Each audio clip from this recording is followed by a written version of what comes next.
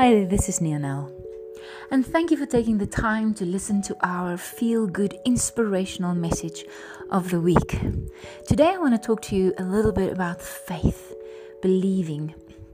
Faith in anything, faith in yourself, faith in the creator of all that is, faith in something that you're about to do.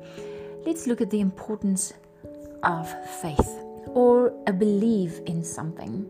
Now, I know for a fact that whatever we believe, what we believe about ourselves, about other people, about life, it's going to materialize in our reality. It is going to be as we believe, that's what's going to be. That's what we're going to witness. Now, there's a saying, if I see it, I believe it. So I first have to see it before I believe it. But the truth is that you first have to believe in order to see it. And this is something that I think we forget. We believe only in what we can see, the proof of something. But in order to be this magnificent being that you are and create what you desire in life, you first have to believe it before you can create it. I remember sitting down one day with my dad and I was telling him that they did an experiment with, they took 13 people.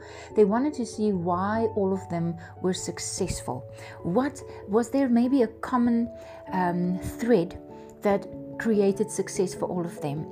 But they realized that these people were very diverse. They all come from different cultures and religions and status. And so they couldn't find a common thread. And they asked each one of these people that were highly successful to write an essay or just a testimonial of their journey.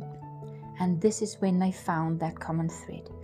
Each one of these people at one point in time wrote down there, I took a risk.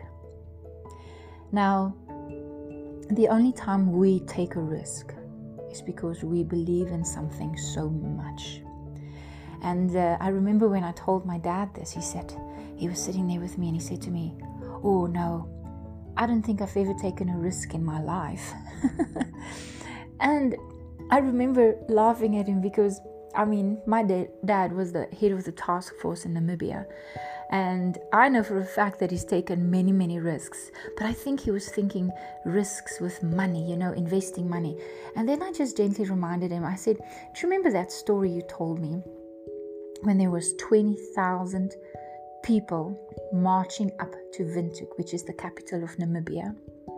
And you, as a colonel in the police, were ordered to go and disperse and resolve this and get these people to turn around, because to prevent them to storming into the town and then creating havoc. And I remember my dad told me this story. His instructions was to go and throw tear gas and bombs that makes this loud noise to get them to just turn around and go back home. And my dad wanted to do this in a peaceful way. And then his commander said to him, that's not going to work, you better do it this way. And my dad said, no, I believe that I can actually convince these people to turn around peacefully and go back home. That was a big risk. And the commander said to my dad, well, it's on your head. It's on your head if it doesn't work. And that day my dad went there and he faced 20,000 people storming and walking up to Windhoek. And their plan was just to go into town and just create havoc. They were celebrating the independence of Namibia. And my dad said he went there, and obviously this is a huge responsibility. But he had such faith that he will be able to convince them to peacefully turn around. He said to me, he parked these big vans, military vans, and he got on top of one of the vans. And then as the people approached, and they were rowdy, and they were singing, and they were coming up to celebrate the independence of Namibia. And my dad's job was to keep everything peaceful. And so what did he do? He put on a waltz. He told me it was a symphony in C, a Bach waltz that he put on through the big loudspeakers. And he played this waltz to all these people.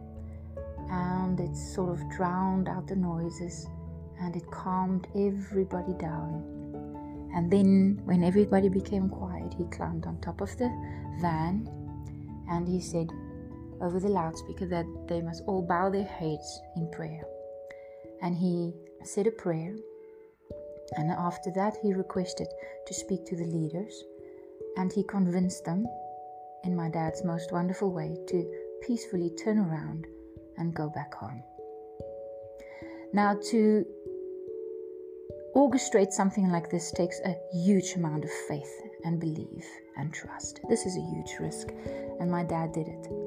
And I was just smiling at him, thinking that he told me that he never took a risk. Now, anything is possible if you believe it. Anything is possible. Even Jesus said in the Bible to a man, if you believe that you are healthy, get up. If you believe that you are healed, get up and walk.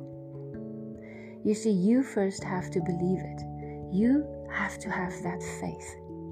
And whatever you believe, unconditionally, whatever you have unconditional trust and faith in, must be. It's a law. This energy, this source energy, God energy that flows for all of us, flows unconditionally. And if you believe that it flows for you unconditionally, so it is, and so it shall be. I remember when I came to Johannesburg, I was 100% convinced when I moved here after I matriculated in Namibia that I was going to be a famous star. I had no doubt in my mind. I remember when I came here, everybody told me how hard it is and that it is impossible. They even told me, you will never become famous singing English music. You're going to have to sing in Afrikaans. But I was writing music in English. This is what I heard in my head and my heart and my soul. And because I believed it 100%, this is exactly what I created. I had no doubt in my mind that I would make a great success of my singing career. And because I believed it, I created it. So today I want to invite you. Have faith. Trust in yourself. Have faith in your Creator. Have faith in life. Most importantly, my dad got up on that truck because he had faith in people as well. He had faith in himself, he had faith in his God, and he had faith in people. He believed that they will understand and accept reasoning, that they will be open-minded. Life will be exactly as you believe, and people will also react and respond and become exactly what you believe of them. So I want to leave you with this message today. Remember, whatever you believe is what you are creating into reality, and the energy is always flowing towards that. So believe it first, and then you will see it.